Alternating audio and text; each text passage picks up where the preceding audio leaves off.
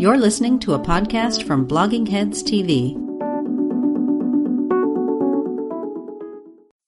Hi, welcome to Culturally Determined on Blogging Heads TV. I'm your host, Aryeh Cohen-Wade, and my guest today, coming back once again, is Professor Jacques Berlinerblau. Jacques, could you please introduce yourself? Hi, I'm Jacques Berlinerblau of Georgetown University. Hi, everybody.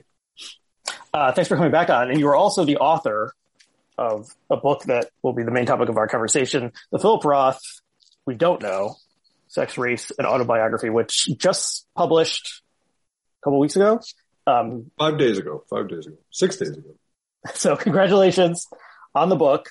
And so our previous conversation, we talked about some of the themes that you explore in this book, and we'll link to that previous conversation. So we're mostly talking about a excerpt of the book that ran in Salon, I think, and was focused on the racial analysis of how Philip Roth treated African-American characters in his books. So maybe we won't cover that part as much because we sort of covered some of that already. But, and as we briefly discussed before recording, when we taped, it was 2 or 3 weeks before the Blake Bailey biography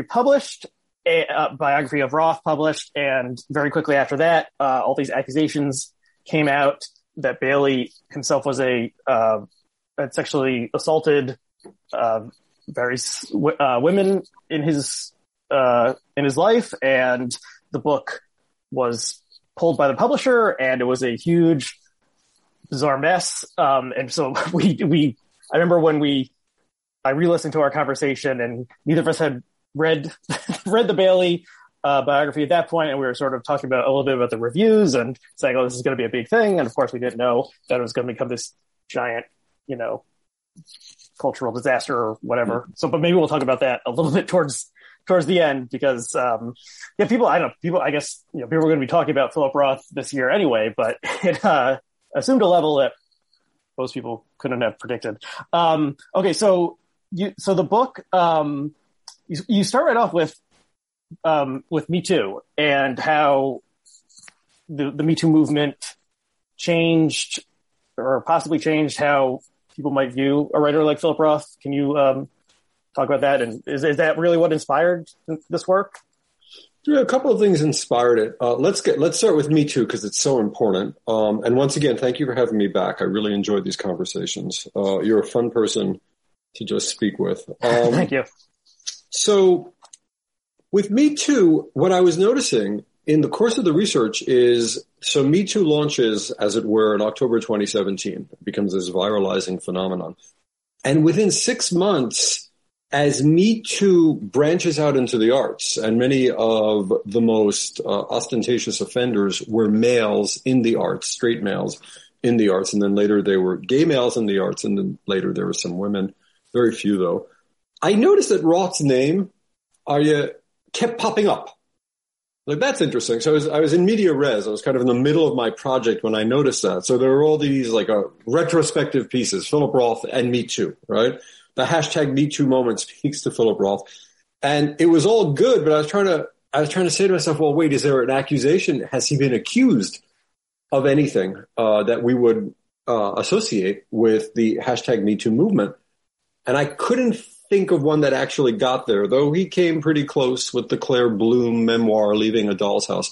So the question I wanted to ask is, to quote Max Weber, what is this elective affinity between conversations about Me Too and Philip Roth? Why do they keep going together when this author has not technically been accused of any typical Me Too crimes? And what I started to realize as I was reading Me Too theorists, I don't know if we can call them that, but the writers that were thinking about art in the aftermath of October 2017, is there's actually a lot of similarity between the way hashtag Me Too theorists think about art and Philip Roth thinks about art. And that was a big surprise. Doesn't mean they agree, but in terms of abstract categories, ways of conceptualizing what happens in a work of art, the same moves are being made.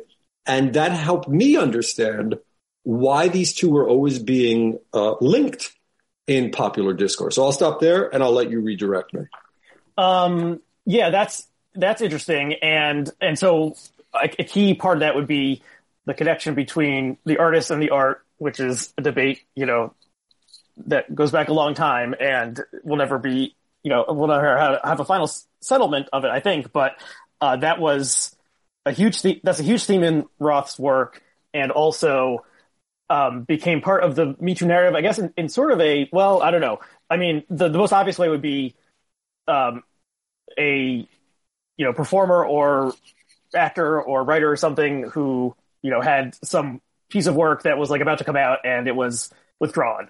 And so that happened to Louis C.K. He had this movie that was like weeks from being released, and then it was effectively canceled. And so, and then you get into someone who maybe committed a violation 10 years ago, and then they have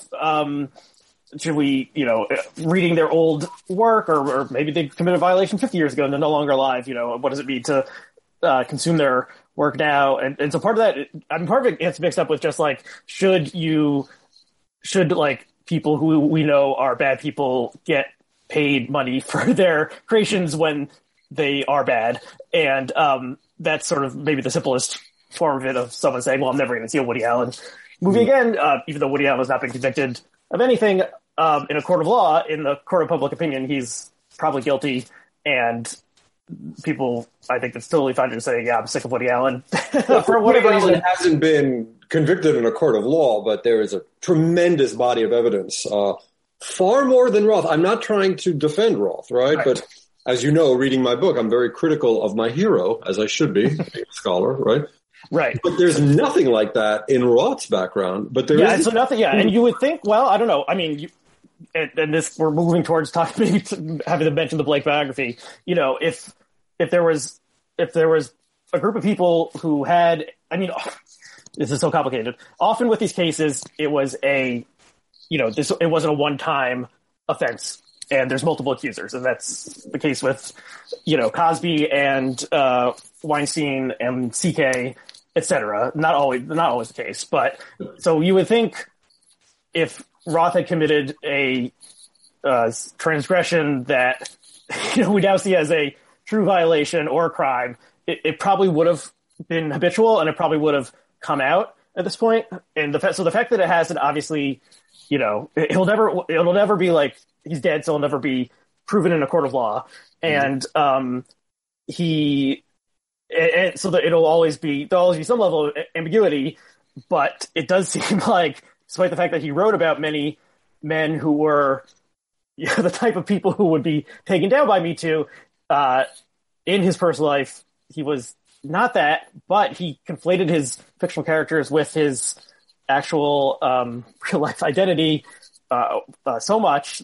And there's even a part of the book where you question whether we could even be said to have a real life identity, or whether the self even exists. We'll maybe discuss that a little bit also. So I'm kind of rambling here, but so it's I don't know. I'm at this point, I'm not ready to give Philip Roth the pass of saying, well, he obviously never did anything truly bad in his life, or we would have learned about it by now, because who knows what'll come out tomorrow. Maybe Blake Bailey burned some documents because he seems to be a sociopath. There's all this, but talking about how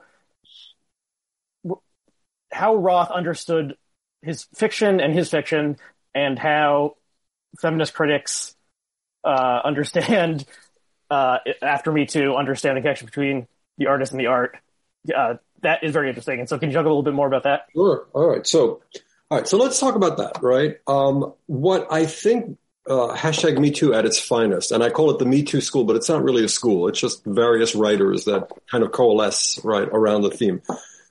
At its best, what the school says is we really cannot disarticulate or pry apart the artist from the art, right? They don't say, and cancel the sons of bitches. I've never read that in the writers that I'm citing in my book. I'm sure it's said by some who affiliate with the movement, right?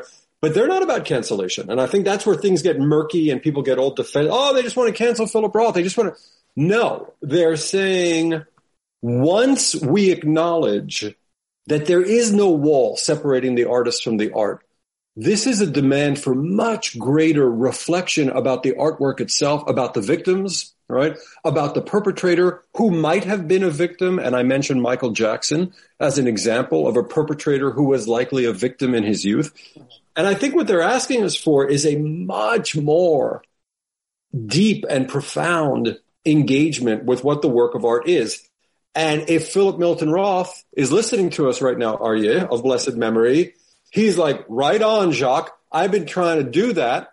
I was trying to do that for 60 years, right? So much of his art was trying to get us to understand the saga or the drama or the road that the artist takes to get the work of art produced. And his artists are always saying dumb things like, well, the art is over here, right? And life is over here. They're totally separate. What could be clearer than that?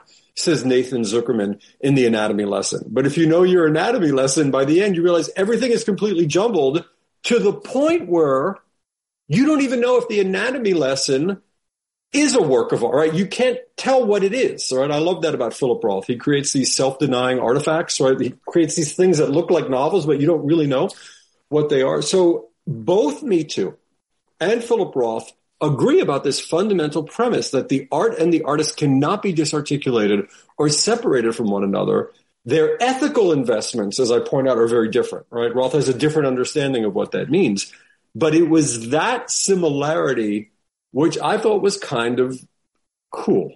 And I wanted to follow that. I want to say, well, Me Too is licensing me to ask this question and proceed as if the answer is yes. Yes, Philip Milton Roth grafted his life, and this is where it gets tricky, Aryeh. Are you ready? And the life of women with whom he was romantically involved into his fiction. Once we acknowledge that's possible, I think we start having a very different conversation about Philip Roth's art, his aesthetics, what he was after, who he was, his failures, and his successes. Mm-hmm. Yeah, and as you note in the book, Roth, in his, if he was being interviewed or something, he often would bristle at being termed even like a Jewish American writer. He'd just say, like, I'm an American writer, even though virtually all of his main characters are Jewish men in the creative field who were born in Newark in the early 1930s, matching his biography. And so it's unclear, I think, he obviously liked sort of messing with people, and it's unclear whether he did that as just another way of trolling, essentially, in modern parlance, or he did somehow believe something that seemed obviously false, that like his characters were not avatars in some sense of himself. So that I don't know if we'll find an answer. But he trolled a lot. I mean, so on the Jewish American, I wrote a piece for this forthcoming Cambridge volume edited by Madeline McKinney about, was Roth a Jewish American writer? And I line up all the times he said, no, you moron, I'm not a Jewish American. Like really truculent in the face of people, like, sandblasting them with anger, right? Like, how could they be so dumb, right? So I just did a graph of how many of his novels, maybe we'll put it up at the end. Like, I just did like a little bar graph. How many of his novels had an X-rated level of Jewish content, a Holocaust, references to State of Israel, anti-Semitism. It's like 3/4 of them, right? From the beginning to the end. So why did Roth deny these things? I'm going to make a quick cut, which might interest you. Roth, in a way, aimed to obliterate the critic. All right. And I think what's happening in my book as I read it again is there's this war going on between the critic and the artist. Right. And critics and artists are very different people. And we are subservient to them, and we are secondary to them. And we're not as great or as brilliant or as cool as them. But we're fucking critics, right? It's our job to understand the art form and what's happening. And as I look at Roth's career, he had very little patience for skilled critics that might disagree. There were a lot of skilled critics that loved him, justifiably. He's a great writer, right? So when Hermione Lee writes about Philip Roth, he gets into a great conversation with her because she's a wonderful critic, and she happened to like most of what when skilled critics that were critical of his work got on his case, and I would refer to certain reviewers for the New York Times, right? Roth just descended into these infantile rants and ways of caricaturing them in his own fiction. There it goes again, right? Right. And I think you don't explicitly note this, but I had totally forgotten that like a villain character in Sabbath Theater is last name Kakatani. Yep. I mean, I assume Kakatani reviewed Sabbath Theater. I don't know if she said anything about that in particular, but like, yeah, he likes thumbing his nose at various groups, and one would definitely be his critics. And I think he always was saying, just a fuck you, or like, you don't understand me. But could he have done that without the whole Japanese-American anti-Asian stuff? I mean, right, so the Kakutani, he keeps mispronouncing the name and miswriting it in Sabbath Theater. Ha, ha, ha, can't right? There's a lot of, like, anti-Japanese rage in there. All right, I get it. His brother was killed in World War II and was shot down, right? This is Mickey Sabbath's brother, not... This is Sabbath Theater. Yeah. But... I mean, there are ways of doing this and there are ways of doing this, right? Did he have to, excoriate Irving Howe to the degree that he did by making him into the pornographer Milton Apple in the anatomy lesson, right? So, I mean, we're sitting here. It's funny. We haven't even asked the question. We have like a dozen examples of Roth importing people and events from his life into his fiction, right? And this son of a gun was constantly denying it and getting mad at people and saying they didn't understand what art was. They didn't understand what fiction was. How dare they assume that anything he wrote was not the sovereign product of his fecund imagination. Right. And it's absurd. So what critics have to do is we have to be critical. And if you look at some of the things I say in the book, the critical apparatus failed with Philip Roth, right? It gave in to Philip Roth, right? Philip Roth mastered the critical apparatus. And I think there's a little of that with the official biographer as well, right? The official biographer was handpicked, right? The official biographer was the recipient, I feel, maybe of perks and benefits of the doubt that others might not have received. And what we got was a huge, huge scandal, which is not good for Roth studies, by the way, all right? Those who wanted to bury Roth now have another reason to bury Roth, and that's a minor tragedy from all of this. There are a lot of major tragedies from this whole episode, but it's a minor tragedy. It's not good for Philip Roth's posterity. Right. Okay, so let's talk about what you mentioned about Roth bringing people from his life into his fiction, even if he denied it. I think, so he's gone. He can no longer object in this world. So, but it seemed pretty obvious that he used people in his life and versions of them appeared in his fiction, and often they were not so nice versions of them, or caricatures or total like grotesques versions of people in his life, especially women who he had romantic relationships with that ended badly. And the main one is his first wife. What is her name?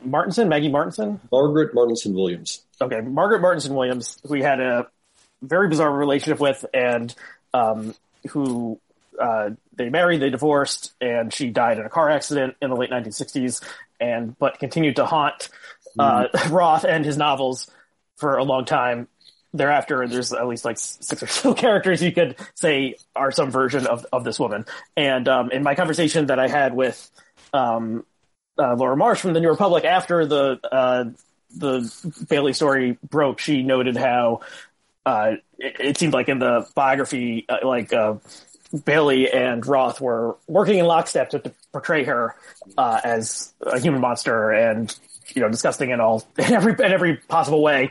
And so now we have to wonder how this first official draft of history that was written, how accurate that is. But anyway, and so am I reading you correctly to think that you see it as some form of a violation that the Me Too movement has exposed to us, that Roth took people from his life and without their permission, and maybe they were after they were dead, but they may have been living, had a fictional version of them appear in his books and often portrayed very badly. Is this like an ethical? Yeah. I mean, it's so interesting. So as always with Roth, because he's so smart and he's always ahead of the game, right? Roth in his fiction has characters complaining about being fictionalized by Nathan Zuckerman, right? So they're reading about themselves. Think of Henry Zuckerman in The Counterlife, right? And he's saying, that bastard, that cannibal, did he completely lack a conscience? Did he know what he could have done to my life if anyone read it? Maria Zuckerman makes the same complaint. So we're in this like meta loop where we have no idea where we're standing with Roth. And I don't think he quite, that's the question I'm really interested in. Did he like sometimes not know where he was, right? What dimension he inhabited? That'd be so cool, right? If we learn that about Philip Roth. Ethically, it's a bad practice. I think a friend of mine put me in one of his novels, a former friend, right? And I'm not recognizable, and I'm not a famous person, so it doesn't matter, but I felt really violated. I did not like it one bit, and it's nothing. It's just some certain characters and oddities of the Berlinerblau persona. All right? Imagine you're the ghost of Margaret Martinson Williams. What did I count? 10 times he brought her back into a novel for another drubbing. All right? So at some point, the fact that she can't even respond, that's part of it, right?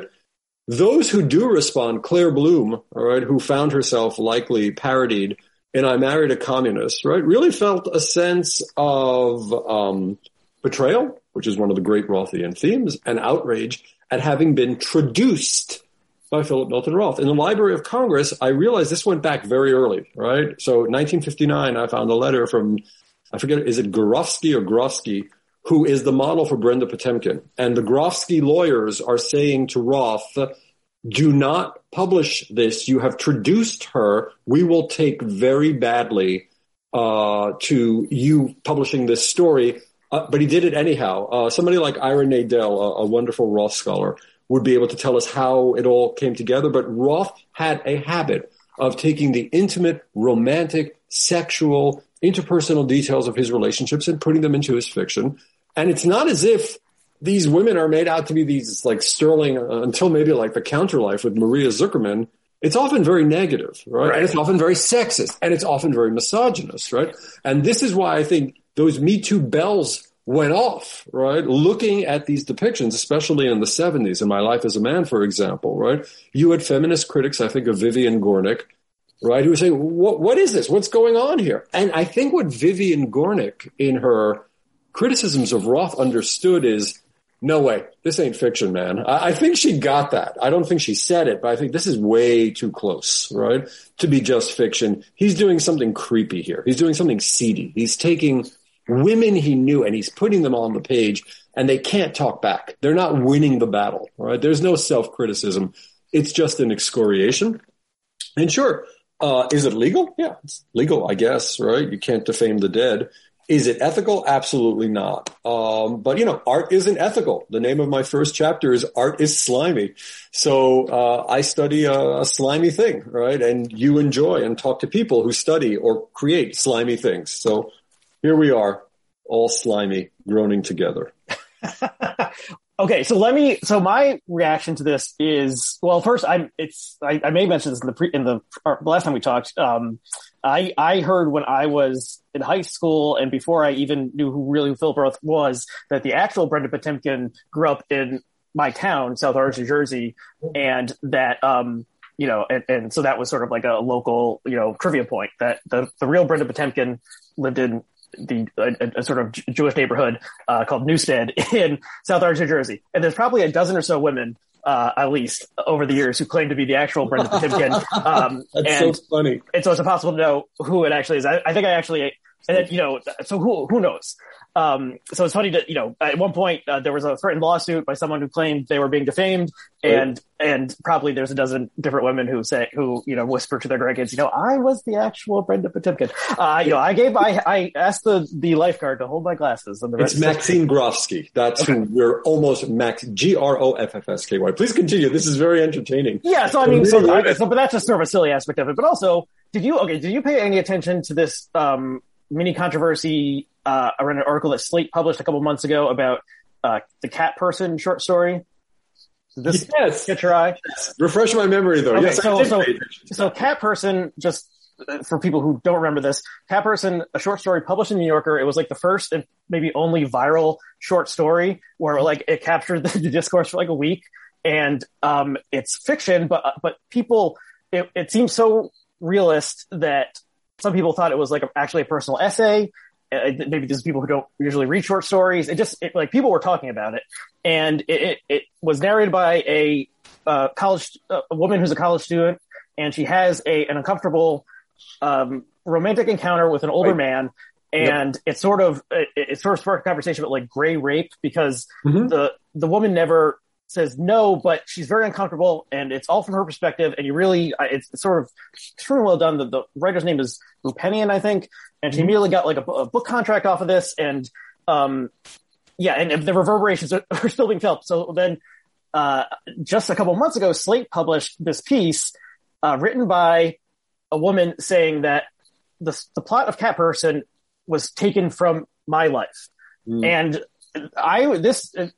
we'll include the link to this. It sort of baffled me. I still don't know quite what to think about it. But this woman claimed, and persuasively, that key details in the short story were taken from her life because she knew people who knew Rupenian, and like they were students. Like Rupenian was like a grad student while this woman was an undergrad, and somehow the story got around of a relationship with a guy in his 30s, and there wasn't like a sexual assault. It just was like a relationship that ended, but she saw herself transmogrified into a fictional character, and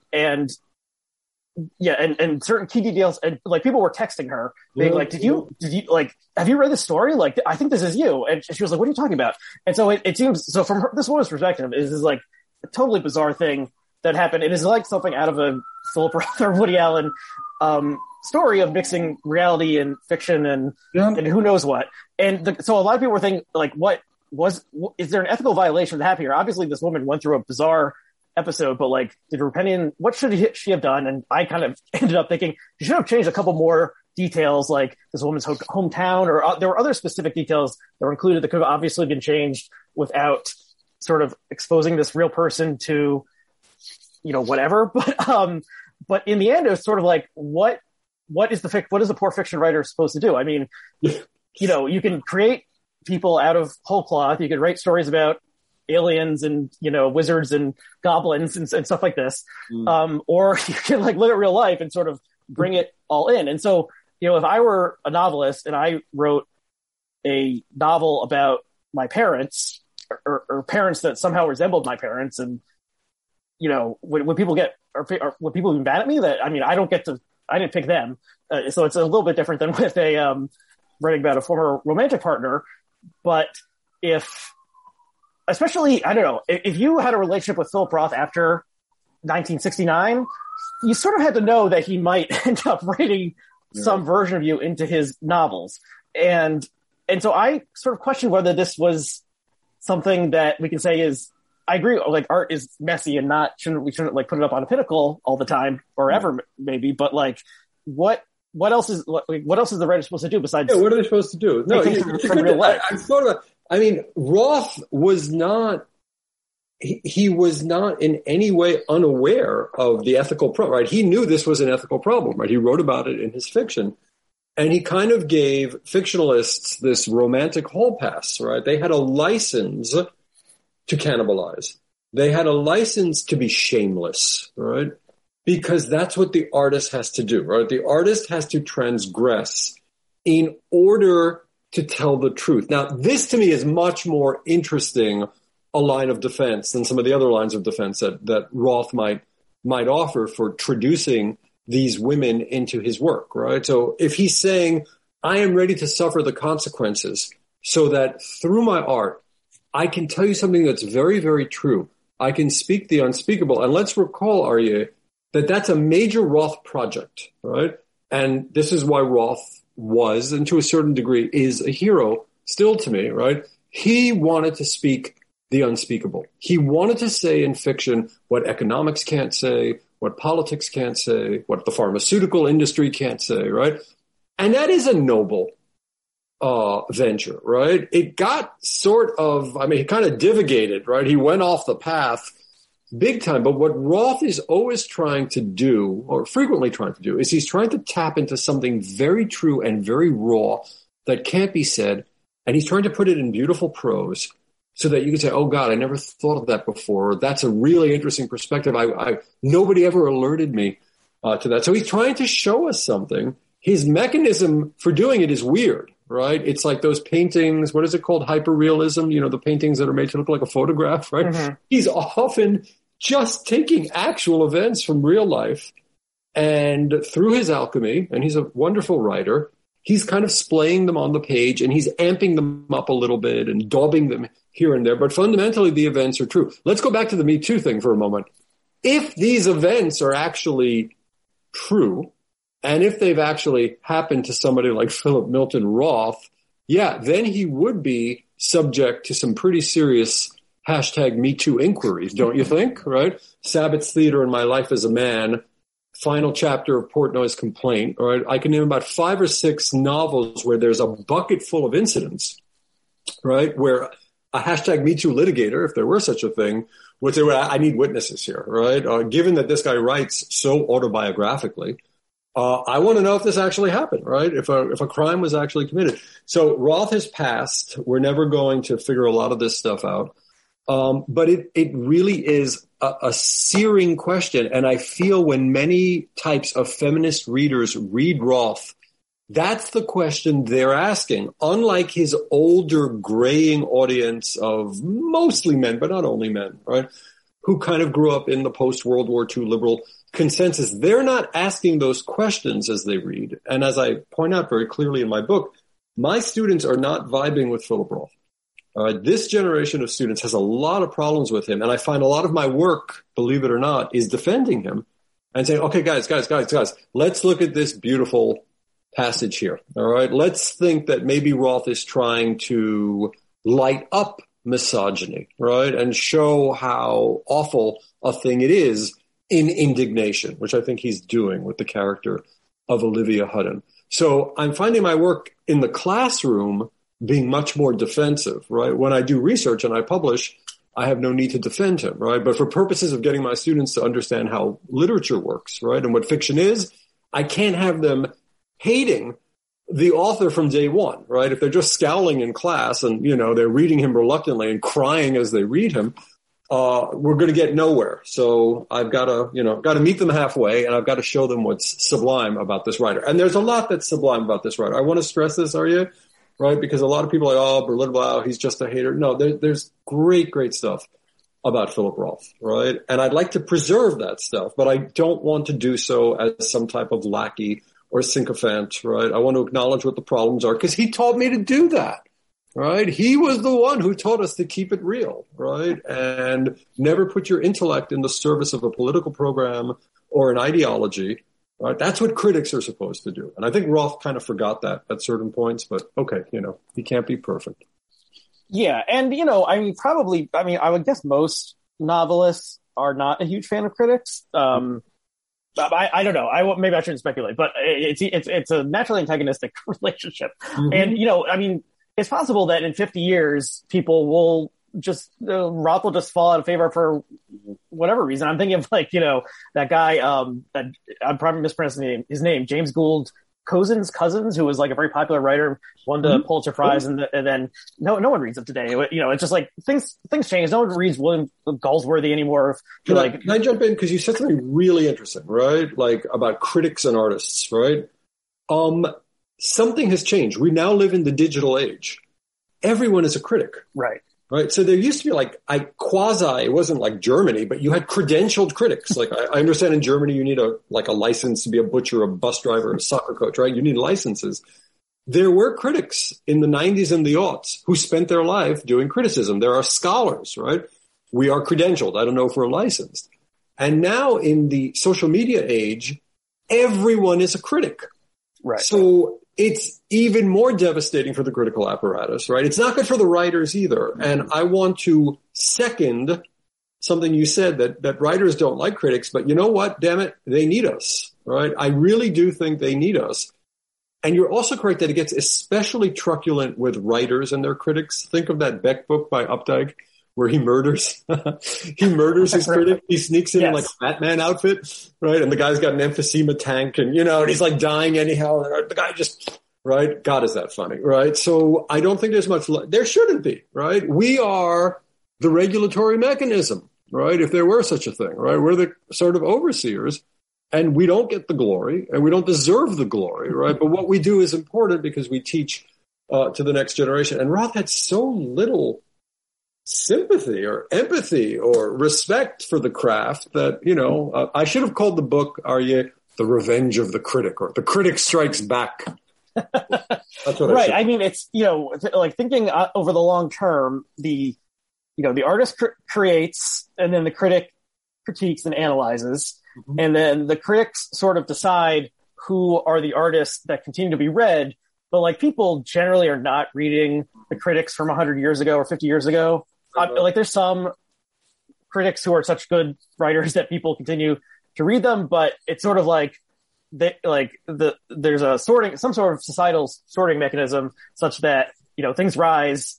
And Moby Dick, which, was, people didn't like it during its first 50 years or whatever, it sort of rises, but like, people are probably not reading the criticism from, like 1855 or 1910, either the original negative reviews or the, Renaissance age of Melville, to think about it. Like, there's always new critics coming, and there's not as many new Melvilles writing new masterpieces, I guess, is part of it. But okay, let's move on to the talking a little bit more about misogyny in Roth. And you have a tripartite structure in which you analyze his misogyny, and you'll know the labels and different levels of this. But I mean, that the most obvious charge, and we talked about this last time, is not Philip Roth racist or Philip Roth, unethical stealer of other people's biographies. It's just like, this guy hates women, and the characters hate women, and probably Philip Roth, the author, hates women also. So why should we give him the time of day? So what do you think about that? All right. So what I did, as you alluded to, and thank you for reading carefully, as I said, let me start this way. I was speaking to a colleague of mine. I'll mention his name because he just told me that he had reviewed my book. And so it's important that we didn't speak while he was reviewing it. But he said, I reviewed your book. I liked it. And he mentioned something which I think is really interesting. He said, Roth is unbiographable. Right. Unphotographable from, what's that song? My Funny Valentine. Unphotographable. Okay. Right. He's unbiographable, right? You can't write a biography about this guy because he has so confused the terrain, right? Like, you have no idea where you're standing. So I want to start there. So what I argued is you got to break this down into three types of Philip Roth. All right. The first Roth is real Roth. All right, the guy who breathed air and loved baseball and ate knishes, whatever it might be, right? That's real Roth. I don't think we know very much about that guy, right? That guy is hidden behind 1,000 screens, and he didn't want to share, and that's his right. Right, and a 900-page biography was published about him earlier this year, and it caused a lot of controversy for and it did. But the questions in that biography are really the questions that Roth asked about himself, right? I wanted to see different questions being asked, right? Did you end up reading it? Yeah, I did read it. Of course. Okay, I did not read it. I did read it, right? I read that biography and the Nadel biography. I preferred the Nadel biography by far, right? I was surprised. Even in the Nadel biography, I thought there were lots of questions that interested Roth, right? And as I said, Roth has such a clamp hold on our minds, right? He's so controlling. I really wanted to ask questions that Roth never asked. Like, did he have labile personality disorder, right? Which would be, justifiable given that for 60 years he's writing about divided selves, right? Selves that transmogrify into other selves, right? Unstable personality. I think that's a good question. Anyhow, the three Roths. So there's real Roth. There's page Roth. There's Roth on the page, right? Real Roth we don't know enough about yet. Roth on the page is probably less misogynistic than people know because you have to read his entire canon of work, right? So I mentioned the death of the critic or the demise of the critic in the digital age. You have a lot of people that read one or two novels by Roth, right? And they either love it or hate it, and then they tweet about it, right? And then they write for Slate or whatever. Then they write about it, right? And for the professional Roth scholar, of which there are many, and many are quite good, it's like, oh, we've lost control of our narrative here, right? The people who are defining Philip Roth, right, don't know the body of work that he's produced.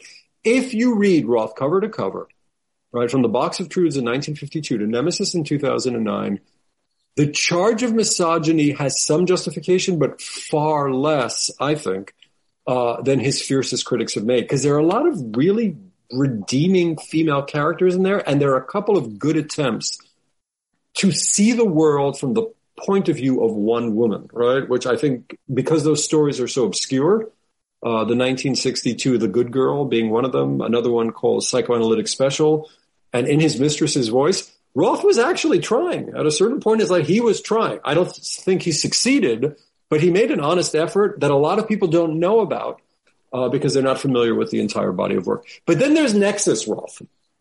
Nexus Roth is the Roth between the Roth who breathed and ate knishes and played baseball and the Roth on the page. And that he's a bad guy, right? I mean, like, he keeps taking these women's, right, the nexus. He keeps creating this nexus between things women did or said to him or around him. And he just like splays it onto the page.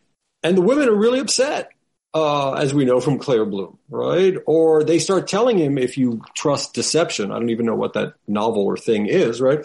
They're like, don't write about me. You're going to destroy my marriage, right? If he's having an adulterous... I mean, he just said the phrase trust deception. Deception is the title of Switch's novels. I mean, how can we, it's right there. You can't trust deception to begin with, so... Yeah, don't trust it. But having studied him for so long, my feeling is a lot of this stuff actually happened. A lot of these so-called fictional moments, right, are like real things that people said to him. A lot of them, not all of them, obviously. And it doesn't denigrate the product. It doesn't mean it's less worthy of art. But we need to understand that as critics. When I read Malamed's God's Grace, have you ever read that one? No. That's like end of cycle Malamed. It's about, you'll like this, it's about monkeys and apes on a spaceship reading Gemara, all right, reading Talmud. It's one of the straight... I don't think they came from his real life. All right? I just think Malamed was like, I have no fucks left to give. I've always wanted to write about monkeys in space, reading the Talmud, all right, and having a wise Jew teach him. It's a funny disaster. It's a hot mess, right? But you can't say the same thing about that novel that you can say about so many Roth novels, right? That it's coming from...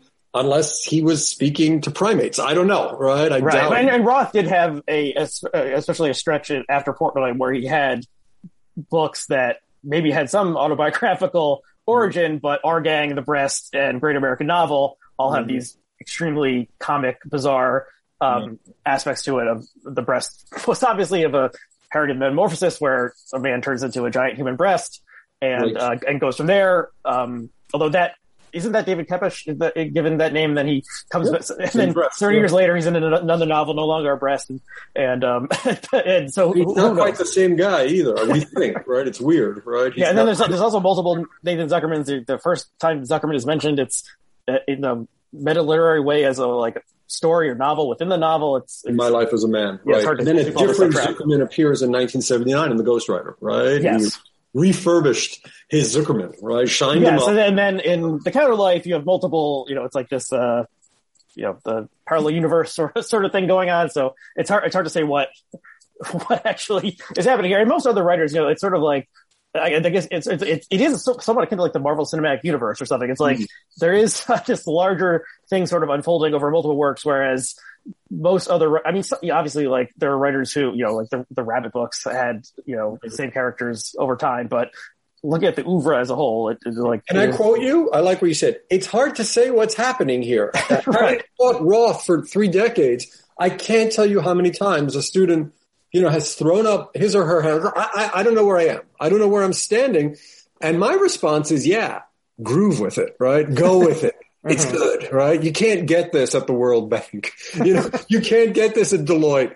All right. So enjoy these college years, right? And enjoy being completely destabilized and not knowing ontologically where you are. Because that's one of the great things about Philip Roth's art, right? He just trips you up. You have no idea what's happening. You have no idea what you're holding in your hand, and good for him, right? I really like that aspect of his literary aesthetic.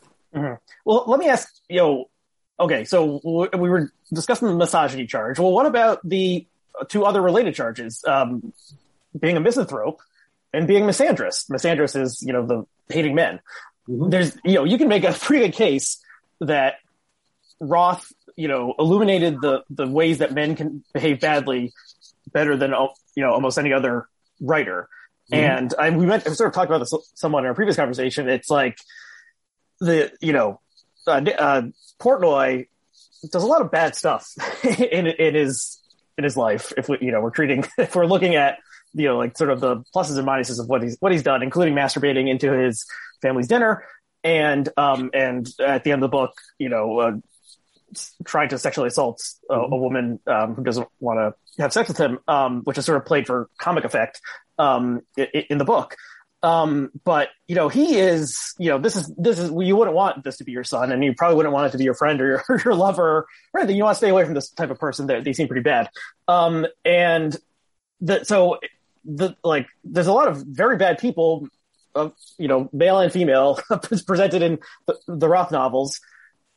We are sort of given much more insight into why the male characters act as they do, and maybe we feel more sympathy to them because they are like either first person narrator or close third person, or just they're painted more vividly, so we take them warts and all or something, whereas the women are more cartoonish. But there's the scene, I'd like block this out because it's so bizarre, but the scene isn't from my life as a man, where the woman is lying on the ground and is saying kill me, and he has the poker, and then she soils herself. Like, this is everyone here is needs some therapy, or at least, and is acting very badly.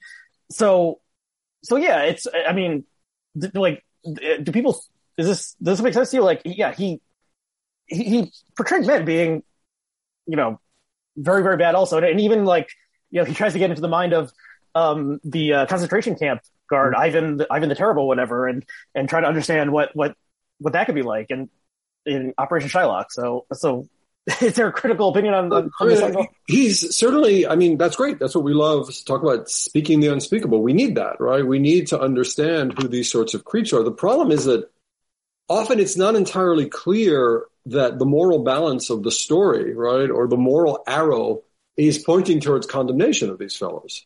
I think that's what some readers have great difficulty with. It doesn't seem like there's this third person narrative voice, right, which Roth occasionally uses, which is like, can you believe this guy? I mean, oh my God, right? What did he say about Sabbath Theater? It was the most fun he ever had writing, and it was the best novel he ever wrote, and right? So he's enjoying that stuff. He obviously enjoys transgressing, and that's a huge transgressing, right? Yeah, he enjoys that. I mean, but if you saw Mickey Sabbath walking down the street, you would turn it in the other direction. Like, you don't want to encounter Mickey Sabbath. Yeah. If there's sort of like this, the way that the contemporary, at least online discussion of art has become, is sort of like they want the creator to come out at the end and be like, well, this person was bad and this person was good, and we all agree. And so they want Shakespeare to come out at the end of Hamlet and be like, well, Hamlet was actually a pretty bad guy, and he caused 11 people's deaths, and this was any sort of ambiguity about morality. People seem to really, maybe that's why Marvel superhero movies are so popular now. It's like people, they want good versus evil or something more than they once did. And so, yeah, Portnoy, entertaining, funny, wacky, and we sort of enjoy spending time with him, at least some of us do. But then you step back and say, oh yeah, he did a lot of bad stuff, and you wouldn't want him to be your friend. Yeah, I've got no problem with it, right? I don't want to censor anyone. A lot of your general public does, right? And there is this censorious imperative to shut people down, to cancel them, right? But, I mean, I think cancellation, way too much is made of that. Nobody was trying to stop Roth from doing it. You raise a really good point, right? Literature, again, that first chapter, art is slimy. When I go into a work of art, right, which is a really serious thing for me because, like many people, I do it every day, right? When I turn on music, when I'm jogging and listening, I'm in that work of art. When I'm reading at night, I'm locked in. That's a term I like to use, as you are, right? I'm all in, man, right? I mean, come on.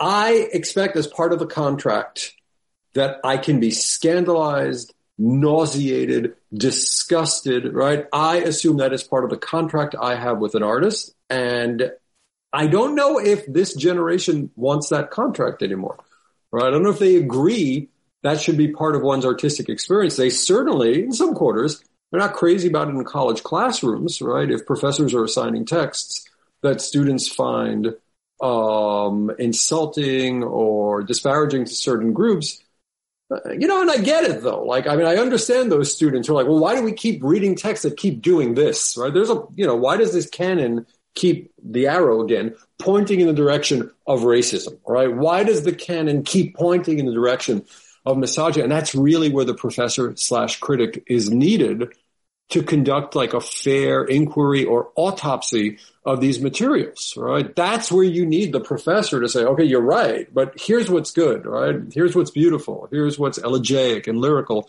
about the work. Here's what's problematic and that we can discard. And here are the major questions, right, that we want to ask. Roth himself, quoting Chekhov, said the job of the writer is not to solve the problem. The job of the writer is to delineate the problem, right? Tell us what the dilemma is.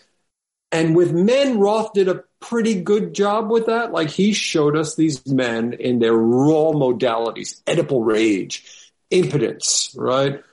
Lust, right? Just sexual carnal desire gone wild. He referred to preposterone. Remember that? Testosterone, preposterone. He said, he's really good at that, right? And this is why people read Roth. It's you're getting the good stuff, right? You're really learning what these creeper men are like, and probably more men than we care to acknowledge. He managed to tap into that and put it on the page, but he doesn't get a free pass for that, right? He gets pushback. He can get pushback. He can have people criticizing him. That's part of the process. So I think it's all fair, right? I don't think an injustice was served to Philip Roth, winning all his prizes and dominating the American literary landscape with Updike as he did for decades, right? I mean, is anyone going to say, Philip Roth, man, that guy got a raw deal. He got a raw shake. Nobody's going to say that about Philip Roth. But I could name for you dozens of writers in the 80s who we don't know, who are great writers, right? Who, while all the attention was beamed on Philip Roth, right, were never even considered by our janky literary infrastructure, right? Because critics weren't doing their jobs either, right? They weren't looking for these other writers who were. Yeah, and you would hope that there'd be some what happened with, The Great Gatsby or Moby Dick, that over time things would be rediscovered and the prejudices of the day would fall away. I mean, it's just it's been 20 years since I was a college freshman. I'm thinking how would these things, how young people take this in? I mean, if there's, and maybe this is just a caricature, if there's if there are students who are don't want to object to Crime and Punishment because, the main character kills a defenseless little woman. This is the kind of activity we're condoning in our great universities. That's sort of the making fun of woke students or something. But I don't know. It's I hope that things aren't moving in that direction. Or as a professor and teaching a lot of really, really scandalous, egregious stuff. I mean, I'm really attracted to that sort of material, right?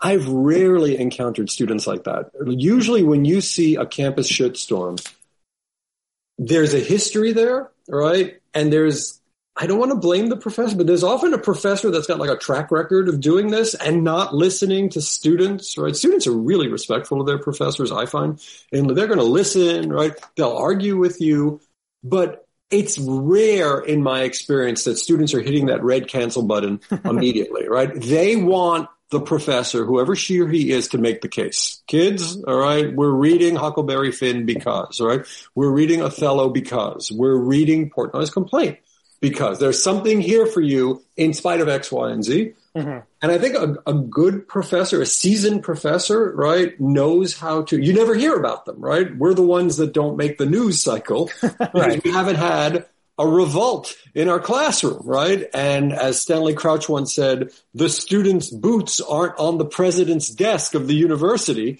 because there's been a protest about us, right? So I feel, again, we do this for writers, right? We're happy to do it for you writers of the world. We're happy to read you, right? And make the best imaginable case for your creation. And this is really what professors of literature do day in, day out. And I think they do it well in many cases when they're not off on their own political agendas, right? When they're just trying to help students, undergraduates understand what's going on, that's a very powerful process. Yeah, and I've been discussing this sort of topic of like campus incidents, like, there's 5,000 undergraduate, campuses in the country and millions of students, and something weird is happening on every single one of them every day. And if you have a smartphone, you can record it and, it goes viral or something. So I think a lot of that stuff is overblown. Maybe, we've kind of been going long already, but let's talk at least a little bit about like sort of the second half of the book, Roth Unsexed, you call it. I guess, there was Prometheus Bound, and then there was Zuckerman Unbound, and then there was Zuckerman Bound, the collected edition of the Zuckerman stuff. So here's Roth Unsexed. And so you talk about, things that, some themes, and like, I can't remember if we stated this explicitly. You read the entire corpus of Roth, including all the uncollected short stories. I've not read those ones, as part of your studies. And so, you're looking for themes that maybe other, obviously like Roth's treatment of women is a service theme, but you've identified some that maybe fewer people have noticed. And one of them is sort of like the self and how Roth conceives of the self, and almost possibly he arrives at some sort of like a Buddhist idea of like the self doesn't even truly exist, or how is the self, or maybe it's more of like a sociological construction of the self from various conflicting identities and interactions with other people. That is, I think you make a compelling case that this is a theme that should be studied more. And you also talk about how he often has a lot of characters who have some sudden change in their life, like turning into a breast, or Mary from American Pastoral, she's a normal girl, then suddenly she's a terrorist. What about collective change? Like the United States flips and becomes Nazified, right? Right. And so everything's changing in this. Flag is America, yeah. So, so can you talk a little bit more about these broad areas? So some scholars have written about this, right? I don't think they drew the threads together, right? I'm certainly not the first. Even Roth said, I write about vivid transformation. That's one of the few times I agree with Roth being his own literary critic. Yeah, he nailed it. He writes about vivid transformation. So my question was, what is he telling us about the self, right? Because he keeps talking about selves that are undergoing these radical mutations, right? It could be metamorphosis, but it could, Aryeh, be metempsychosis. Oh, wow. That was like the cool part of the research was going back to Proust and James Joyce, because this was a thing, right? And metempsychosis is like the transmigration of souls. And you're saying, wait a second, Roth is a secular Jew. He doesn't believe in all that, mumbo jumbo. I don't know. It keeps happening in his work. Can you define metempsychosis a little bit more? It's sort of like maybe the soul is eternal and exists before and after. It departs from one body, right, and goes to, it's like this ancient esoteric doctrine from the time of the church fathers, right? It goes from one body and it just enters another body. And you see this in Jinx Pizesky in Sabbath's Theater, for example. So it's almost as if, now Roth didn't fully understand metempsychosis. He botched it a little bit. That's fine, all right? But the idea is that your physical body gets taken over or invaded by a completely different persona and a completely different self, right? This is one of his many species of transformation narratives, right? So who are some people that this happened to in his fiction? We can work together on this, right? Jinx Pizesky is a very good example. It goes from a born-again Christian, remember that, right? To a kind of Mansonite, like a follower of Charles Manson, right? Mary Levov, right? It goes from the ballet student, right, to daddy's little girl, to a terrorist, to a Jain, Jain, right? So you have so Roth uses the term metempsychosis. I became very, very interested, and it's part of this larger Rothian preoccupation with people in radical flux. So I had a nifty little line. Everyone says he's interested in fucking, but he's interested in fluxing, right? That's his thing, right? Flux, flux, flux, movement, people changing. Look how quiet Zuckerman gets, right? In the American trilogy. It's he's shut his yapper, right? This guy couldn't stop talking in the anatomy lesson, right? He had to have his jaw broken to stop talking. He talks so much, right? Right. And all of a sudden he's quiet. So Roth is interested in natural and supernatural changes of ourself. So that's one interesting thing. Another interesting chapter I found was about Roth's idea that there's no such thing as a stable, coherent self. These two are intimately linked, these two ideas, right? I recognized having a degree in sociology, like my secret doctorate is in theoretical sociology. I was like, oh my God, he's grafting this from Irving Goffman, right, and the symbolic interactionist school, right, and Bloomer, and there are all these figures that write about the sociological notion that Aryeh's self has nothing to do with you, right? You are a creation of the world around you. And I started seeing like this textbook version of this in Letting Go and in The Counterlife. It was like he took it right off the page, right, from the symbolic interactionist. So what does Roth believe? That the self is a social construct. It is not unchanging. It has no fundamental essence, and it is mutable. It can become anything, right? It can change into any. That means you are you, right? If Philip Roth were our life coach, right? You could be a priest, young man, all right? You could be a member of the NYPD. There's so many things. You could be a pole vaulter, right? There's so many things you could do. Think about the humbling. At the end of his career, have you read it recently? I read it when it was released, and that was the last time I read it. He's writing about people that are changing their sexual orientation, right? And it's not like he was into trans issues. I assure you he wasn't, right?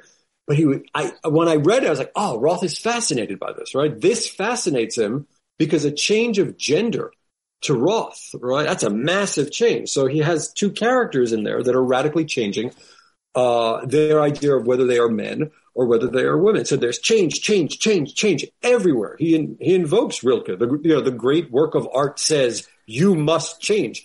And I wonder if Roth wants us to read him. I'm just speculating, right? Just spitballing here after 30 years of teaching the guy. I'm just spitballing. But what if Roth's project for the reader was to get you to embrace change, think about change, understand change, and change, right? Like, go with it, man. Like, crack out the bong, right? Or whatever, draw the shrooms, right? And just become the opposite of what you are, right? If you want to become a breast, you can become a breast. That's cool, right? He's given you many, many different options. So I think that's really nice about Roth. And it's not all sexed up, and it's not like politically hazardous. And young students like that because they don't like my generation's fixedness. You know, you work at the same job for 30 years, you have 10. They don't like that, right? They want to change jobs every 2 years. So that appeals to them because they see this writer talking about radical constant change, right? Altering the self. So I think that's really beautiful about Roth, and, you know, God bless him. I mean, I want us to also focus on that when we talk about his legacy and his posterity. Mm-hmm. And so, yeah, so at the end of the breast, it is printed, is it in English or in German? He had it. No, it's in English. Okay, it's the archaic torso of Apollo or whatever, that Rilke poem that ends, "You must change your life," and that's the final.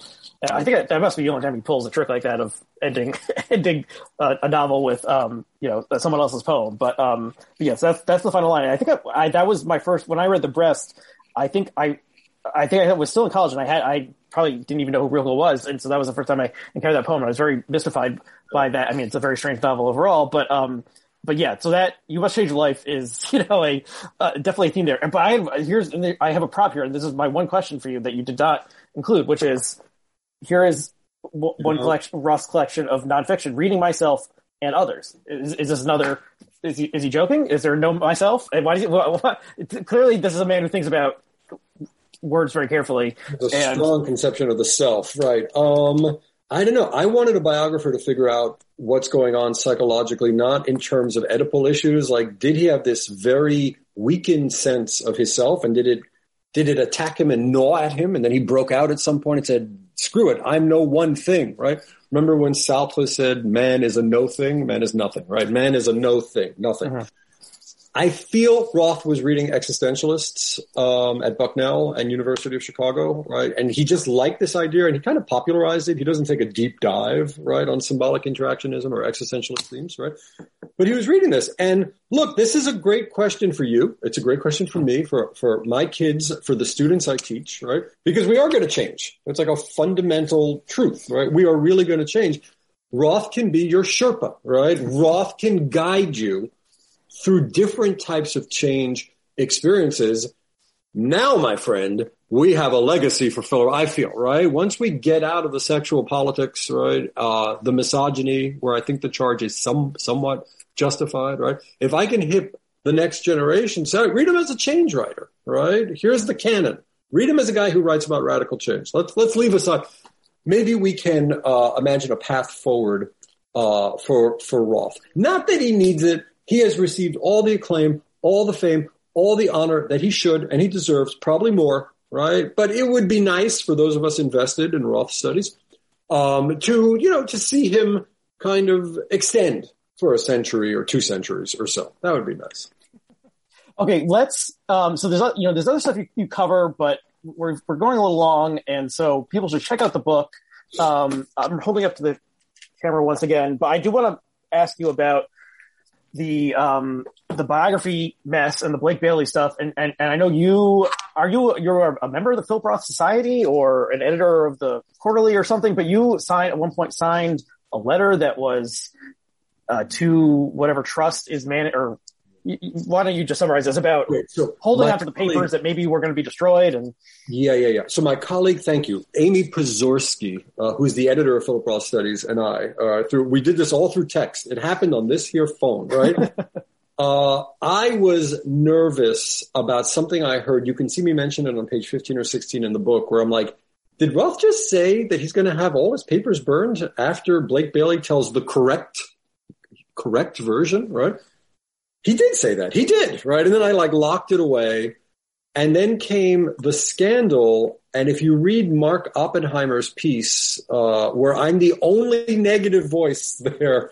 Oh, I forgot that you, okay. I didn't realize you were quoting that. Love fest in a way. I don't know what was going on there. And there's Oppenheimer wrote a profile of Bailey for the New York Times Magazine that came out within a week of the, talk about bad timing, of the allegations breaking into the press. And there's one turd in the punch bowl, and his name is Berlinerblau, right? And I get one sentence. I'm like, this is not good. I don't like this, right? Mm-hmm. I don't think this is a good scholarship. Doesn't work when one person gets to see an archive and then it's burned, right? I can't believe, honestly, I can't believe he agreed to that, right? Bailey, it's just, I would not agree to that, right? This is, we're starting to question how ethical this Bailey fellow really is. This happened with the Dead Sea Scrolls. Same thing, right? Where just certain amounts of people were allowed to look at it, and then somebody just pirated them, threw them online, and that ended that, right? Okay, so what do we know? We know there's from the Oppenheimer piece, we know there's a tremendous stash of letters. All right, this is important, right? In the Library of Congress, just give me a second here. This is going to be worth it, all right? Mm-hmm. True knowledge is coming your way, right? In the Library of Congress, 90% of the correspondences are people writing to Philip Roth. It's not Philip Roth. They're writing back to him. 5% of them do we get to see what Roth wrote to them, right? I think that's a weird thing about the Library of Congress archive, which I perused, right? So he wasn't keeping copies necessarily of the letters that he wrote to someone, but he was keeping a copy of. Yeah, unless that's what the official biographer was given. The official biographer he also had the benefit of Roth telling his friends, send that thing to him, right? So Oppenheimer makes a reference to an attic in which there are cabinets, 6 cabinets full of Roth materials, right? It's not clear if that's the same stash of materials that Roth wanted to be burned. So what Amy Pozorski and I did is we put a body block down, right? And luckily the New York Times and Alexandra Alter picked it up. And we said, no, don't do this. This is a really, really bad idea. Roth's literary executors, whoever they are, well, we know who they are right now. Is anyone going to listen to us? I don't know. Is it the end of the world if they get burnt? No. I mean, as Baheshevich Singer said, a child did not die. So we have to have a sense of perspective about this, but I don't like what it signifies, right? So we have this stash of materials, and now it's going to go up in flame because Roth didn't want us to see it. I think what Roth misunderstood, we'd probably like him more if we read that stuff, right? I mean, we couldn't like him less. I mean, he's got so many critics, right? If we hear him in his own voice and we hear people who knew him talking about him, I just think it's going to be more positive. So that's a real problem. I don't know what the status of that is. I know that his people, his literary estate, are very defensive and they're very litigious, right? So I'm not hopeful, but if enough people care about it, it'll become an issue. But they might have been burned for all we know, or the official biographer might be holding on to this stuff and saying it's mine. How do they get it back from the official? It might be sitting in an attic right now. Mystery.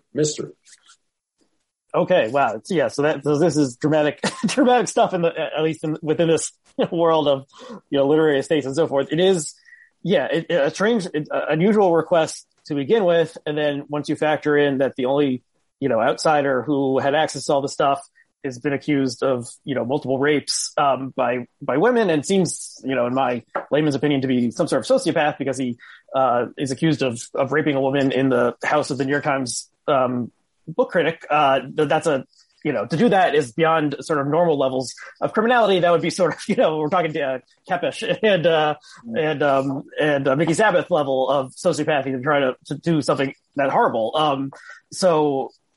It just like maybe because this, I guess it sort of in a way gets back to the idea of, people who interact with a writer, like what's the ethics of exposing their lives to the public in some way. Maybe you wait 25 years or something before opening it all up. So most of these people are gone, but, it seems like it, history and literary history and, deserves better than Blake Bailey, being the final arbiter of this stuff. And, maybe you wait 100 years. I mean, they said they sealed, Prince Philip's will for 90 years. So who knows what's in there, but we're not going to find out. One thing, did Roth inadvertently self-cancel himself, right? By creating this incredible process through which only one person would look at his, it's almost as if he participated in the very opposite. There's an expression in French, quand on joue, on est joué. When we play, we are played, right? And I feel Roth was playing, and he got exactly as Laura Marsh said, right? It backfired, right? Spectacularly. Right. Well, let's say that, on the transmigration of souls that Philip Roth, the entity, is still out there in some alternate dimension or something. Do you think he's laughing at all this? Because it almost seems like something he could have, who could have come up with this crazy scenario? It almost seems like Philip Roth. And also, what do you think? Some people have said that, the fact that Roth handpicked Bailey and there was this, tumultuous thing with firing and threatening to sue various other previous authorized biographers. The fact that he felt this affinity with Bailey, who is accused of being a rapist. Is unfair or not? Does that cast some light back on Roth the man? Yeah, sure. The amount of trust he invested in this person, right? And remember, a writer's job is to observe people, right? I think Tom Wolfe is the great, nothing gets past Tom Wolfe, right? I feel Tom Wolfe never gets his due for a variety of reasons, right? So Tom Wolfe, if he were to look at me, I'd be scared, right? He'd just break me down. But that's what writers do. That's what Saul Bellow did, right? They look at people and they understand how Roth couldn't have looked, at this person and made, just made some fundamental judgments. It's just very, very strange to me, right? Well, it's often said about sociopaths that they're very charming and they are able to wiggle their way into various people's lives because they just seem to have this quality, which at first people are like, oh, this is a great guy and they're so friendly and everything. And then, maybe it all goes bad or something. So maybe this is too facile, but, also he was, in his 70s, at least when he first met Bailey, I guess. So it's possible, the writing declined over time, I think, and maybe his faculty of seeing through bullshit or whatever also sort of declined. And obviously, Bailey, as someone who would flatter him, it seems like Bailey had that skill and he used it. But everyone flattered him. Get in with Roth, but also he used it to when he was teaching, middle school students, he would flatter these children and years later he would try to have sex with them. So that's hideous. But allegedly, allegedly. Let's say that. So, but remember, Roth's circle, there are 8 books written by Roth about Roth by his friends. Nobody can make that claim. That's a bizarre claim. There are almost as many books written by Roth by his friends as are by scholars, right? It might be 20 to 8 or 19 to 8, right? Mm-hmm. It's the kind of Jerry Sandusky problem, right? Joe Paterno and, Pa, whatever his name is, Joe Pa, right? They're all surrounded there at Penn State, right? There's a bubble. Nobody can get in, right? And when there's no critic or regulatory mechanism, I don't want to sound like too much of a liberal, right? Secular state, right? When nobody's looking, these types of things are going to happen, right? And I'm not saying Roth intended for this to happen, but he increasingly surrounded himself with friends and confidants. And I don't think he had enough shall we say, critical pushback from people, right? I mean, I have people like that in my life. I mean, that my wife, right? I mean, that's the role she plays, is to my friends. They criticize me. You have folks like that. My mother, right? And I do it for them as well, right? That's our job. Our job is to call bullshit on one another. Right. And I think when you become famous for obvious reasons, it's hard to find people like that, right? That are willing to who's willing to call you on your bullshit. Yeah, that's a valuable person to have in your life. And, Roth, was married twice, but one marriage was like this very 15-year relationship, and then 2-year marriage, and then it all ended in disaster. So it did seem like he largely led a solitary life, laid out and although you would also hear that, he would come to New York all the time and entertain and have dinner parties or attend dinner parties or something. But yeah, I mean, it's just, if someone reaches that stature, they are that age. This is the guy who never got the Nobel Prize unfairly. It is difficult to imagine someone in his circle calling bullshit or telling him he's wrong about everything. And Roth was not the type of person who seemed to like being told that they're wrong. Most people don't. I mean, sort of in a more evil register to play out in the Trump administration. Like, no one is, the people who surrounded Trump, no one was willing to really call him out or withstand his fury and stand up to him. They all shrank away and didn't show a lot of moral courage. But yeah, I mean, it does seem like Bailey really was skilled at manipulating people, and Roth was, he manipulated him as well. It could be, though Roth went in search of these. This was his project for the last 25 years of his life, right? So at some point, Roth was thinking very hard about Bailey and his appropriateness for the job. It's curious, right? It's really curious. A colossal act of misjudgment by a person who was really good in real life, right? Roth was a player, right? He knew how to manage his affairs and fight for his interests, right? He was good. That was a misjudgment, and a big one. And what can we say? Yeah, and it will be interesting to see if this does affect the legacy, like popularly, if people are like, oh, isn't that the guy who his biographer turned out to be an accused multiple rapist? That's a black mark. That's not a feather in the cap, to use the catch-22 dichotomy. But yeah, it's still a huge mess. It's obviously calmed down, but I do wonder what will happen. Yeah, and especially the documents, and it seems insane to me that the literary executors would be stoking the fire right now. I think they would be smart to just say, okay, we'll wait 20 years and then reassess all this stuff. But yeah, it's totally bizarre. Do you think is the ghost of Philip Roth, the ghostwriter, is he chuckling at this ridiculousness, or what do you think? I don't know, because as my colleague said, he's unbiographical. I still don't know the guy, right? I might be in the top 1% of people in the world who know Philip Roth. I don't know him. I don't know how he really felt about it. I don't know what the unguarded Philip Roth is. I'm trying to know him in the text, and I hope the next generation can figure it out.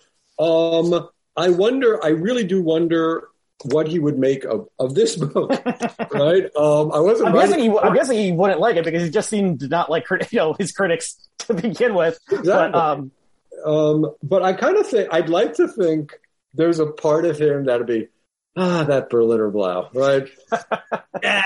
Thumbs up, kid, and a little pat on the back, attaboy, because I'm doing the Roth thing, right? And the Roth thing is like this relentless criticism, a dislike of pastorals, right?